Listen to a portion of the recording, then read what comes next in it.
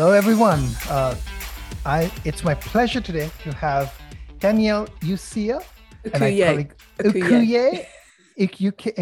And we had this discussion before, and I apologize again. It's a French name, Swiss French name. I remember that part. And it's a pleasure to have her on the show because we don't have that many women in investing. We don't have that many women who are authors in investing. Right. And that is a rare combo. And we don't have that many people women in investing, authors in investing who invest globally, especially here in Australia. So it's my real pleasure to have Danielle here on the show. And I'm going to ask her, she has a long CV of working overseas and working in equities and now doing her own thing. And she has a website, which I would refer you to. We'll have that in the show notes, sharepelicity.com.au. 2 books there for people to check out.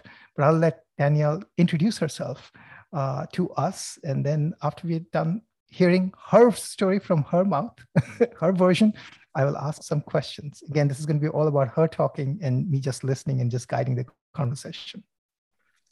Thank you. I've got to get your pronunciation of your name correct now, and I'm going to do it incorrectly. Aniban? Oh, that's very close. Better than what I did for your last name, right? So I love it. People from different backgrounds, this is what happens. Exactly.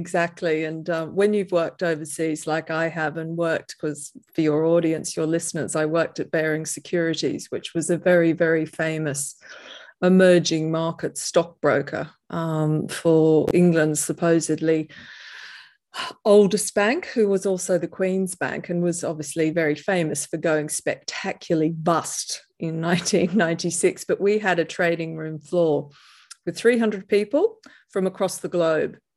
And trust me, when you did emerging markets and you had all these wonderful characters from around the globe, sometimes the pronunciation of names went a little awry. That's fantastic. Yeah. Sorry, go on. Please go on. Please. Again, as I said, your floor is to you. Okay. So look, really briefly for your listeners, I trained as an equities analyst here in Australia. I did a commerce degree, which was it was starting then back in the early 80s of women actually moving more into finance. It was an amazing time of change. There was the Big Bang in London, and a company called Barclays de Zoete Wedd came out to Australia. Of course, that's now all since disappeared. It was gobbled up by ABN AMRO and then Royal Bank of Scotland. But the long and the short of the story is, as I trained as an analyst, I then moved to London and I did emerging markets, specifically smaller Asian markets to start with, known as TIP, Thailand, Indonesia, and Philippines. Very lucrative. Barings held most of the market share with Fleming's, which has become JP Morgan. Amazing times, 1990s. People could not get enough of emerging markets at the time. It was a real boom. And then it all went very pear-shaped. We went bust. Asian currency crisis, long-term capital management, say no more. And I ended up back in Australia in 2003 after I got divorced, after I had my son. And at that stage, I decided that I wouldn't move back into finance because it's that awful trade-off that women sometimes have to do, where childcare costs are so expensive that you have to go back into a big career.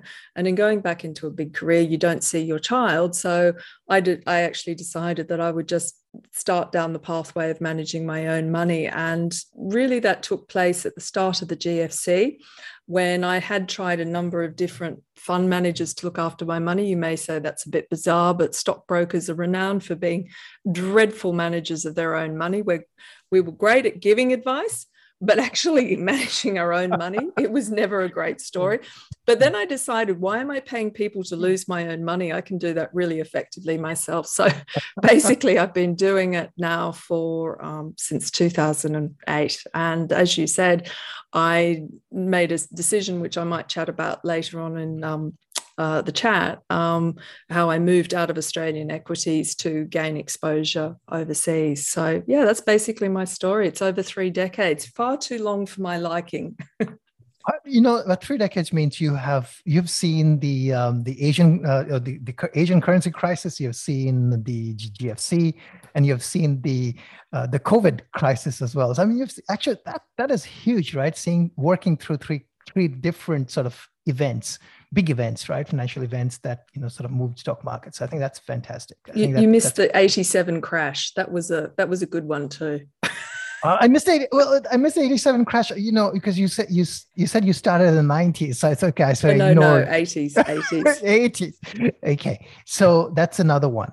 Okay. I am going to ask you a little bit about your investing style, given that you've, invested for so many years, right? Basically over decades. What's the style now? And I guess how has it evolved over time? That's a really good question.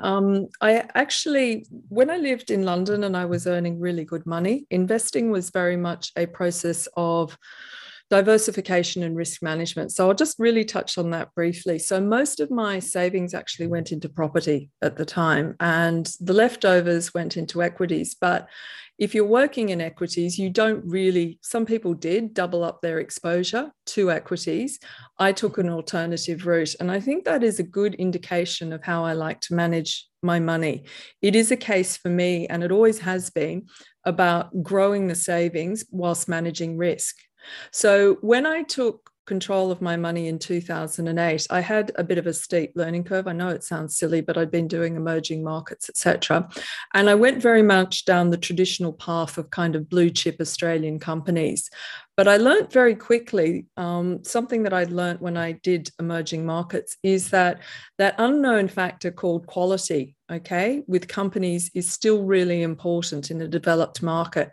In emerging markets, it was absolutely critical because when the countries like Philippines, Indonesia, India, you know what it's like. They see all this foreign money coming in, and for them, it's like, wow, this is free lunch. We can potentially, make the most of this. So it was really important when we were putting the institutional funds into the emerging markets. I used to say, it's worth paying up for a company that you could sleep well at night, that you knew that they kind of weren't going to abscond with the funds. Now, I'm not saying Australian companies have that same disposition, but I have learnt over time that my portfolio style is probably more orientated in that direction. Having said that, I'm not averse to probably in some instances taking bets on companies which other people would say, oh my God, they are so risky, you're absolutely crazy. And that would probably be a company that you and I both share a passion for, which starts with the big T for Tesla. So, but that's a whole conversation in itself. And I think the main thing for me is getting a balance between companies that I think can be long-term winners in a portfolio to grow my money over time. I try not to trade. I don't think trading, I think trading can be very, very difficult. And so that's kind of where I come from. So you talked about trading, and this was not in the my list of questions. I had it's my preliminary draft of questions. So this is like I'm throwing on the spot here, but this is related to trading a little bit. Do you because you've got this wide range of experience, right? Do you do sort of normalization of PE type of trades, like, okay, this stock has dropped like to a 10p and it probably should trade at a 20, like the Australian banks, right? I mean, they seem to have this PE range that they trade in. They go from 10 to 20, from, okay, this thing is going to die, to, okay, irrational exuberance. This is like the next Apple, right? And there's that range. Have you ever tried that? Or is that something that you haven't tried? Sometimes. So I've got, I have to explain that I run two portfolios, one, the investment one that I've lived off, and the other one is my self-managed super fund. And because I'm sitting on a few losses in the investment one, I have actually tended more to be proactive on a kind of trading thing. You're absolutely right. I know one of your questions was about valuations, and that's a really good point because valuations are relative. And you just gave the best example. Stocks can trade in relative valuations, and they will sometimes never move out of those relative valuations. So investors need to understand the dynamics of when a company becomes expensive, but it still can look cheap on a PE, if that makes sense to you. And the classic example is in the 1980s, I learned very quickly that if you want to buy resource companies, you want to buy them when they're on really highly elevated PEs. because their earnings are totally bombed out. The commodities are totally bombed out, and they're not making any money. The times that you've got to really worry is when they suddenly, quote unquote, look cheap. Right. And that's the great irony. And another example, I was listening to BCA, which is kind of doing a course at the moment on asset management. And they made an incredible point that in the early 1980s, when interest rates were incredibly elevated, the S&P forward PE was 3 times. And that's just amazing. So we look back and we actually go, okay, interest rates were 14% or higher, the cash rate. Well, then it was no wonder that nobody was sitting there in equities. So when it comes to, if you want to trade, it's kind of, I look at stuff and go, is that a great stock? If it's sold off, what's the reason it's sold off? Is it a macroeconomic? Is it just like the trend momentum followers have decided to turn off and dump it? And normally you can actually pick up a good stock. Like, for example, Wesfarmers has sold off a lot recently. I sold it much higher and I'm going, okay, well, you know, it's a bit dull, it's a bit boring, but it's got a nice yield. It's a little bit safe to tuck some money away in. And, you know, so to me, you kind of would look, if you were of a trading disposition, of that falling off. And the same could be done with the likes of, you know, Amazon and Apple over in America. You know, we saw Apple gets these big sell-offs and will probably get another big sell-off after its, you know, announcement coming up next week about the new iPhone. Sometimes all the price, you know, discounts all that potential good news. Everybody dumps it, and maybe that's a good time to come in. Excellent. Okay. I'm going to switch gears a little bit here. I'm going to talk about your book. And I've only read the first chapter, which was, and I'm waiting actually, because, you know, you said you have sent me the book and I'm waiting for it to arrive because the first chapter was pretty riveting. So this book is called Shaplicity, A Guide to Investing in the US Stock Market. So this is clearly not written for, I guess, those people who are actively investing in the US stock market. I guess there's actually, I'll take that back, because if you read the first chapter, there's actually a lot there for even those people who are regularly investing in that market to take away. But it is written, I guess, also for the audience that does not invest in the US stock market, or what I like to call the global stock market, right? It doesn't have to, you know, because everybody has a home bias. And, you know, if your home doesn't happen to be, I guess, the US of A, then, you know, if you live in Australia, then you primarily are maybe focused on the Australian stock market. So I thought, you know, but the first chapter is fabulous. I guess, can you tell us what this book is about? And I guess what caused you to write this book, or what was the motivation behind writing this book? The real reason was I just felt there are so many opportunities in the US, which I know if you're a US investor, you go, well, duh, yeah. But the bottom line is that there is so much change happening in the world at the moment. And it was really to give people an idea of how to look at investing in the US, but also start to break down some of these themes that have been running around, these narratives for the last 12, 18 months, this thing between value and growth and the dynamics between what the US 10-year Treasury is doing. There's a lot of noise for investors at the moment of how the macroeconomic outlook is impacting, interfacing with equities. And if you're a stock picker, then probably you don't see that. But a lot of people who are in picking up information are going to get a lot of this information. So whilst the book, you're right, is for people to get an understanding of the US, it also breaks down a lot into terms of different ways to value companies. Like if you're going to value a growth company, what impact interest rates actually have on company valuations. Cyclical companies, what are you looking for there? Trying to point out factors that not all companies survive over the longer term. There is a natural turnover of companies, which Henrik Bessenbinder, the professor from Arizona, has talked about. And also I wanted to touch on the likes of ETF products and ESG investing and the machinations of those and how they're actually impacting on the stock market. So it's kind of more encompassing than just purely a learner's guide to what the US. So there are the parts of the difference between an old economy and a new economy stock, but I've really tried to flesh out some of the more interesting details of what's going to cause that switching between certain sectors and different cyclical stocks versus growth stocks, for example.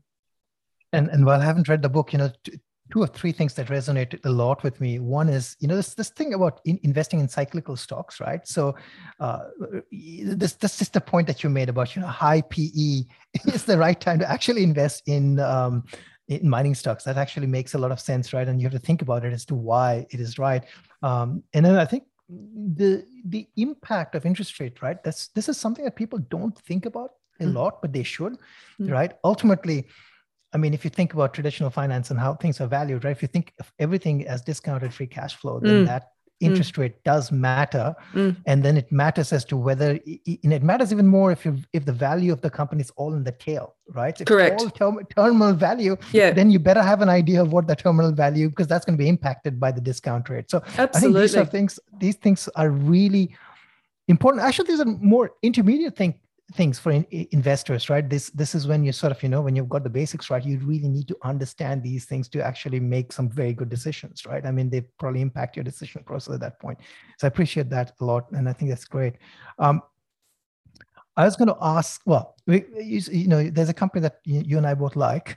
And my next question is going into that territory. And I'm just wondering whether at this point, the conversation is just going to go completely off script, but maybe it will, maybe it won't.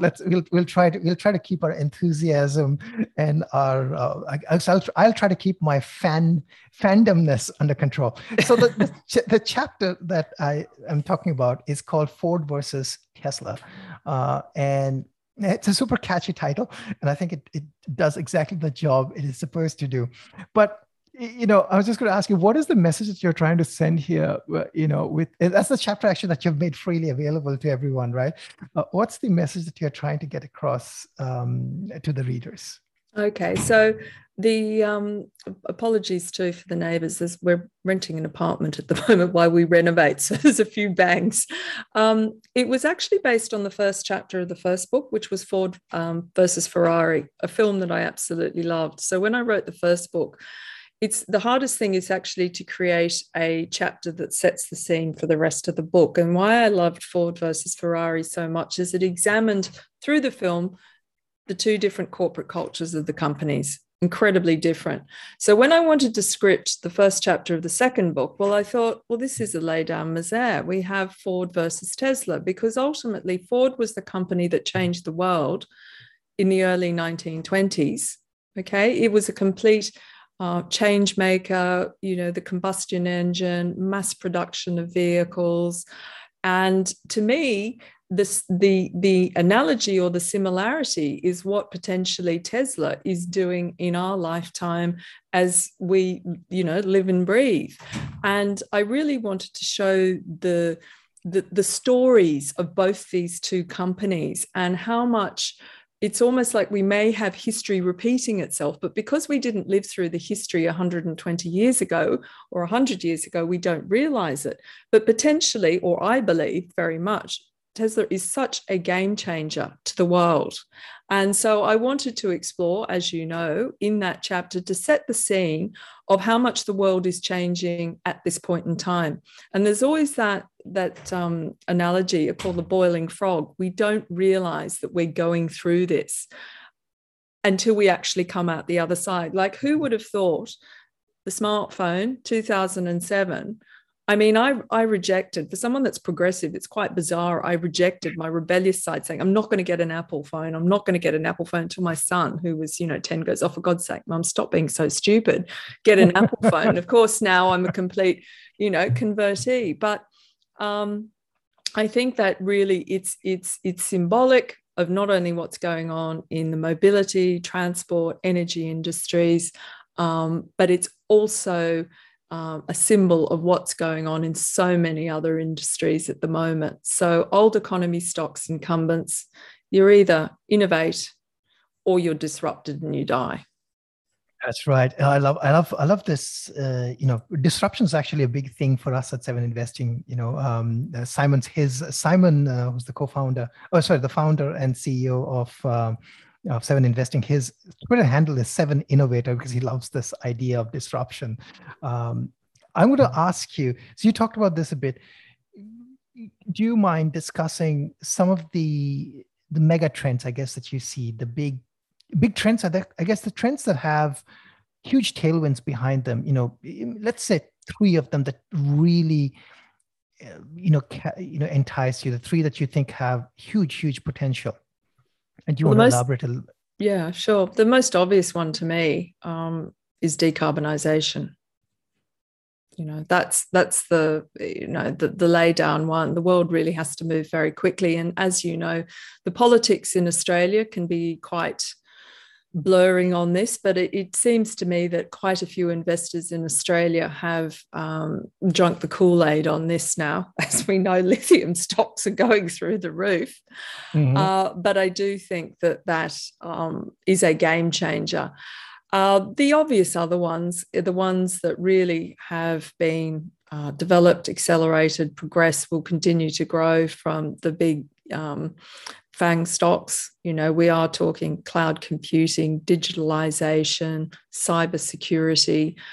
None of those are actually going away. I mean, I'm yet to be convinced that the metaverse is going to actually turn into what Mark Zuckerberg would like, but reading about what NVIDIA was doing with the Omniverse is actually really, really interesting. So I think the transition from it's not like the physical world is going to disappear, because no one wants that. And I think we'll all come out of lockdowns, as people probably know. Australia, Sydney and, Melbourne are in terrible lockdowns at the moment. And we were actually going to want to flock to actually being in physical presence of other people. But I think undeniably the digitalization of the world is going to continue. And in one of my presentations, I presented two pictures. One was a picture of the globe with this interconnectedness, and the pandemic did something really strange. It actually put up the geographical boundaries between countries really substantially. But at the other side, it actually melted away as we became more reliant on the internet and on our digital marketplaces and everything. And I think the seminal moment for that was Square's acquisition of Afterpay. You're actually seeing now that incumbent financial institutions can't hide behind the oligopolies, let's say, that have existed in Australia. And America's a different example because they've got thousands and thousands of banks. But the point is that we are going to continue to see those trends. So the major thing for investors is, if you find that trend, what's the best way to play it? Because inevitably, when you get the secular tailwinds, as you talk about, and people see growth, then competition just moves into the market. And at the moment, what I am seeing is almost a bubble emerging in companies chasing the millennial purse and the millennial eyes. And particularly, you're seeing it in that fintech payment space. And that's the one thing that you have to look out for, is the optics of the trends. They're wonderful stories. They're very attractive. You can get large total addressable markets and great numbers that you wrap around them, and they become like the story trends or the story stocks. But ultimately, you've got to have the winning ones that are going to make it through all that competition or the regulation that it actually attracts. Because as we know, there is probably going to be a move now towards more governments regulating, with some of these larger companies, etc. That's right. Yeah. So regulation and tech, now that I think what you say is absolutely right, because on the one hand, we have boundaries, then boundaries are sort of become diffused because of tech, right? And we can do so many things, today people can work from anywhere because most companies are saying we no longer need a location, right? and that changes the game. It changes a lot of other things for government and, especially governments where there's a social welfare system, right? Because that depends on a lot of other things, and those are being challenged. in some ways. And then, of course, we could talk about crypto, and that is challenging things in a whole different way. But you're right. So if you can find those winners that have the potential to live for the long term and continue growing, those are the ones that are going to deliver. Of course, you cannot get every one of them, but you want to try to get them. I also will note that you said decarbonization and not climate change. I love that. Actually, I'm going to use that terminology now because that actually climate change comes with a lot of baggage. But if you say decarbonization, doesn't seem to have that much baggage. So I love the decarbonization angle. That is actually fantastic. This is maybe for people, you've got this whole heap of experience and sometimes just, as you said, decarbonization versus climate change. That's a different angle actually looking at, the words change, the angle changes. I'm just interested in understanding how you build an edge.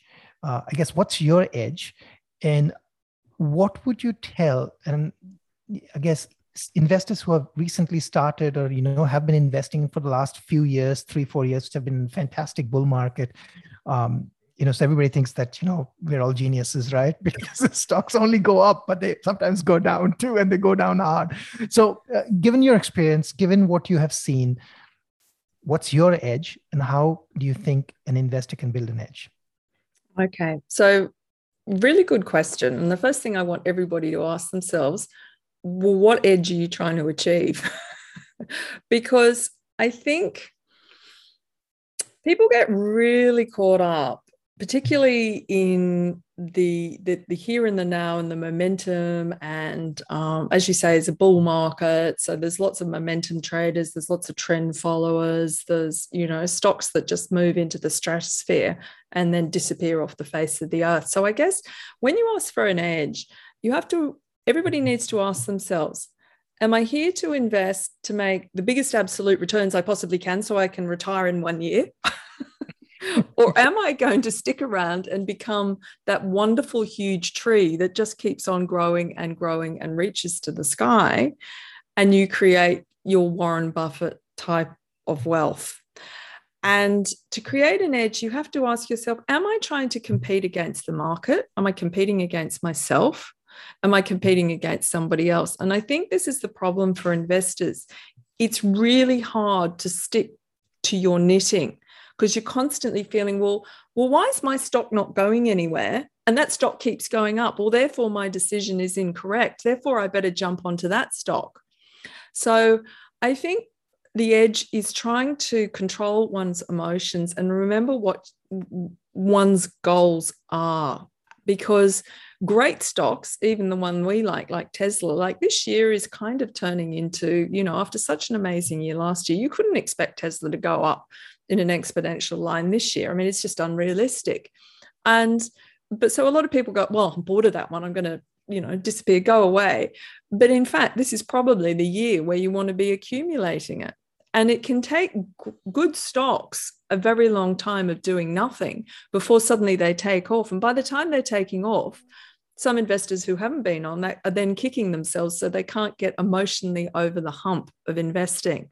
So the edge is knowing yourself, knowing your stocks, and knowing what you are trying to achieve, and not trying to make it a constant race to be able to beat one's chest and say, I've got the chicken dinner winner every day. Because that's just not going to happen, even every week.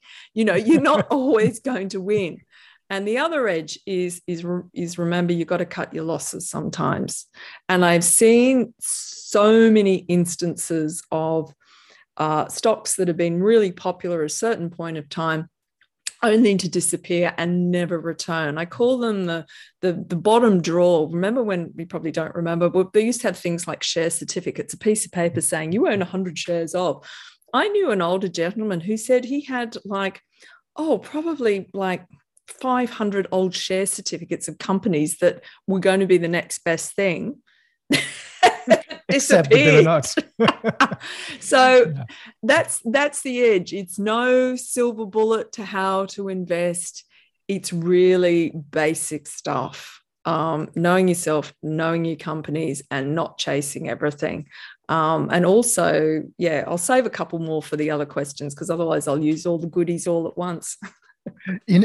I love one thing. I'll reiterate this. The very fact that the first thing you said was know yourself, right? So basically control yourself, know what you are. I think that's so important, right? And it's so underrated, knowing yourself. Because if you don't know, if you don't know what type of, how well you can handle volatility, right?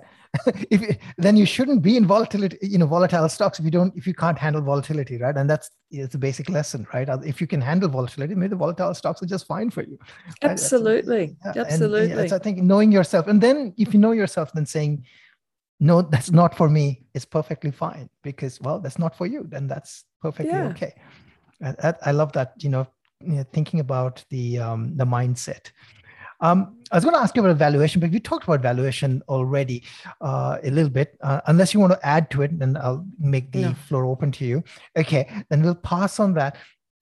I was going to make this quick as we're getting towards the end of, the relatively towards the end. But I wanted to ask if you would like to share, I guess, your top investing regrets, or if any couple of big mistakes that you made that, and perhaps any lessons that you took from that, so that maybe others won't repeat those mistakes. Although, what I like to say is that, unless you have made these mistakes, you are very likely to actually make the mistakes, and making mistakes is just fine.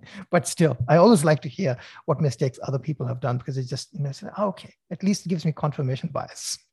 Yeah, it's you will only learn from your mistakes. That's the bottom line. I mean, the universe has a way, it keeps on, it's a bit like I always say, a wet fish slapping you in the face. It'll keep on hitting you until you wake up and smell the coffee beans and you stop doing it.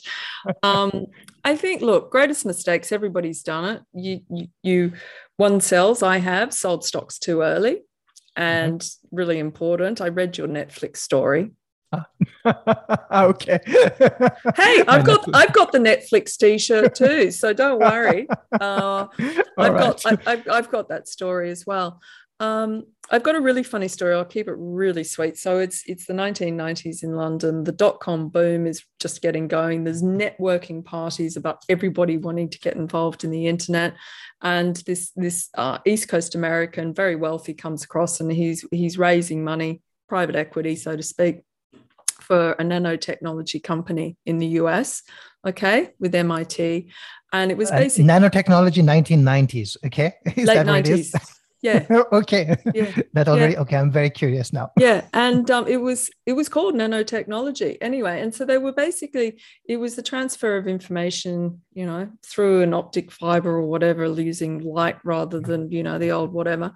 And she's going like, yeah, I did understand it at the time. But the bottom line was, as I put my money in a little bit, not too much, you never, because it was unlisted, yada, yada. And it did really well. And they were coming around for another raising of fundraising, because they wanted some more money, and the big family offices in New York wanted the shares. I doubled my money. Did I want to sell? No, I said, I'm holding on for the longer term. This is going to NASDAQ, yada, yada, yada. Well, the long and the short of the story is that the main protagonist, the owner, bankrupted the company and took the technology and started up again. Great. Yeah, so we all lost our money. And then I had one more little attempt. And I always know, so there's a point to the story, when I start looking outside of equities for other ideas, okay, in private markets, I usually know that that's a really bad sign. If there are no buys in the equity market, you certainly don't want to go into the private markets. And if you do want to go into the private markets, you really need a lot of money, because you got to have exposure to like 50 startups, and maybe you'll get lucky with one. So my little hint is, if you can't find any buys in the equity markets, it usually means that it's probably not time to be buying any asset at that stage. That's actually a good one. Yeah. And when you're investing in the private world, right? I mean, the hit rate is very low, right? The hit rate is very, very low. So you have to be, I guess the silver lining would be that for most people who would actually consider going there, they probably have some money that they can lose at that point. So it's probably okay.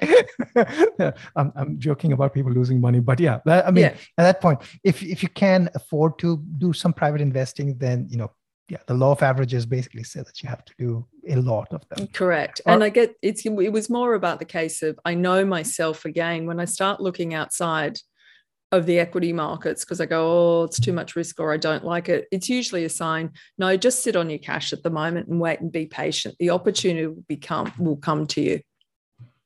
Okay, since we are, I'm from Sydney. You're Sydney based. Yep. You're Sydney based as well, and you are refurbing, rebuilding at this time. It's popular pastime in this part of the world. I'm going to ask you: property investing versus stock investing. Which one or both? Well, this wasn't on the list. No, this wasn't on the list. Exactly. Sometimes I have to throw some curveballs to make it interesting. Just curious.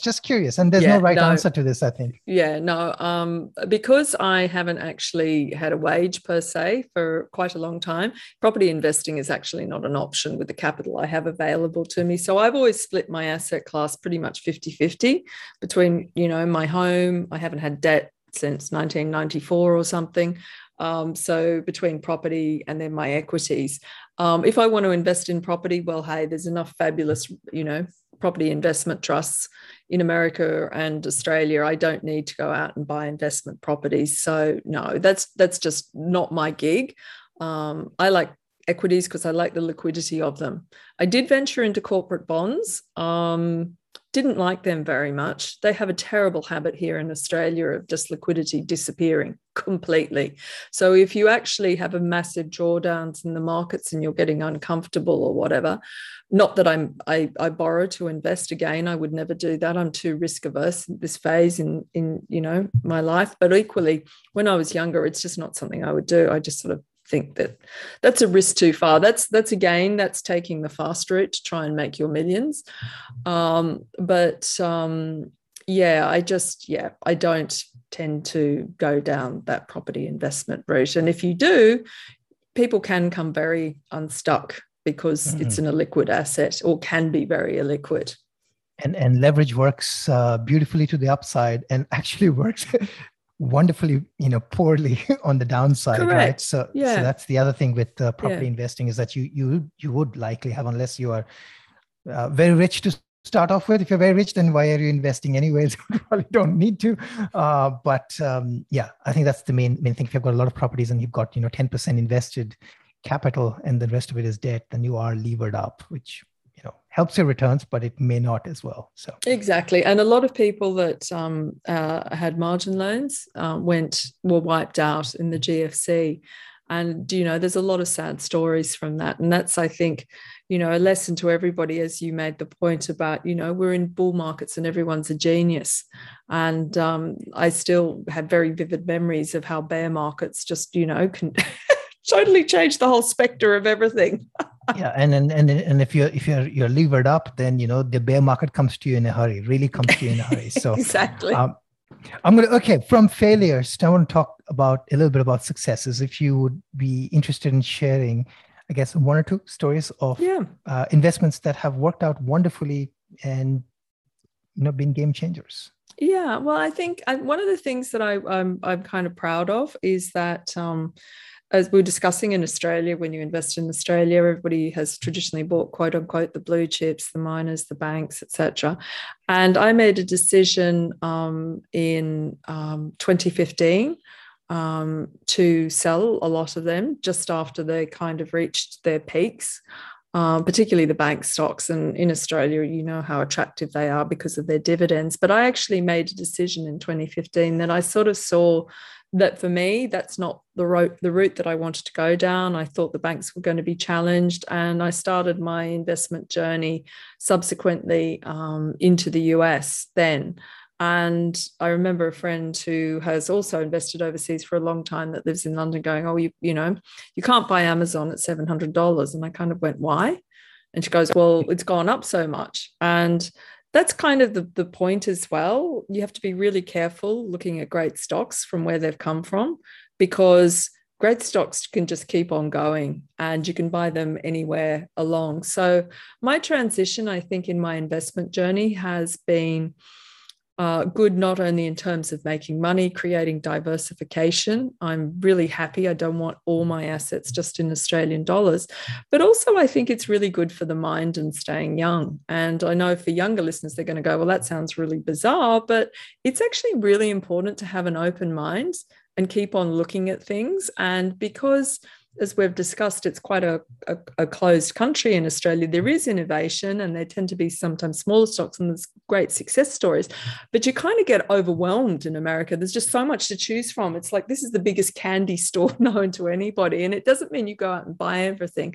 But at the end of the day, it's really good to interact with that. So I guess it was a very big decision. I think it was the right decision.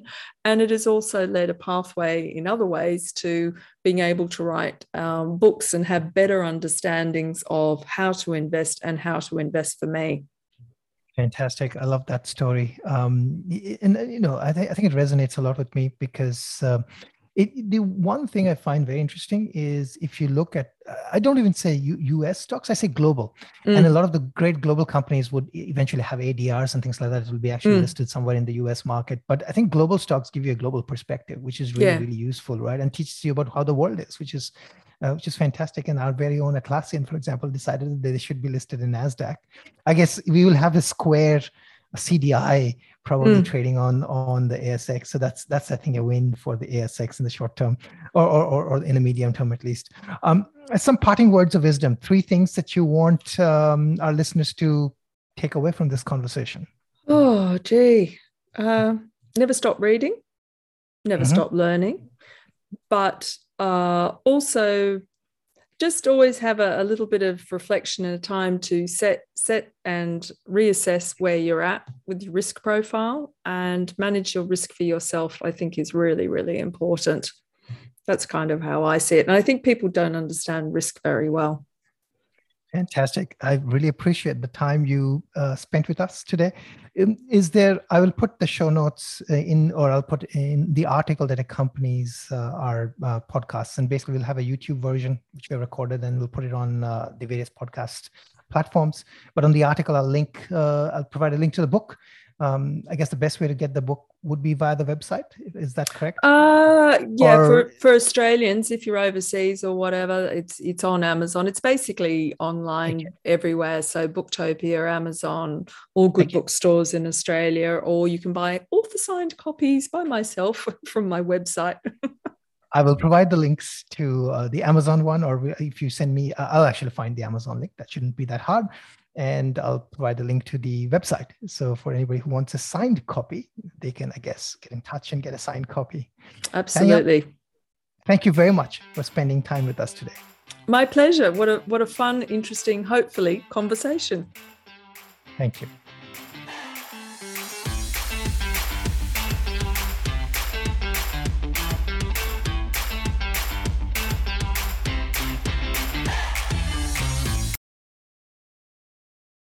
A reminder that people on this program may hold positions in the companies that are mentioned.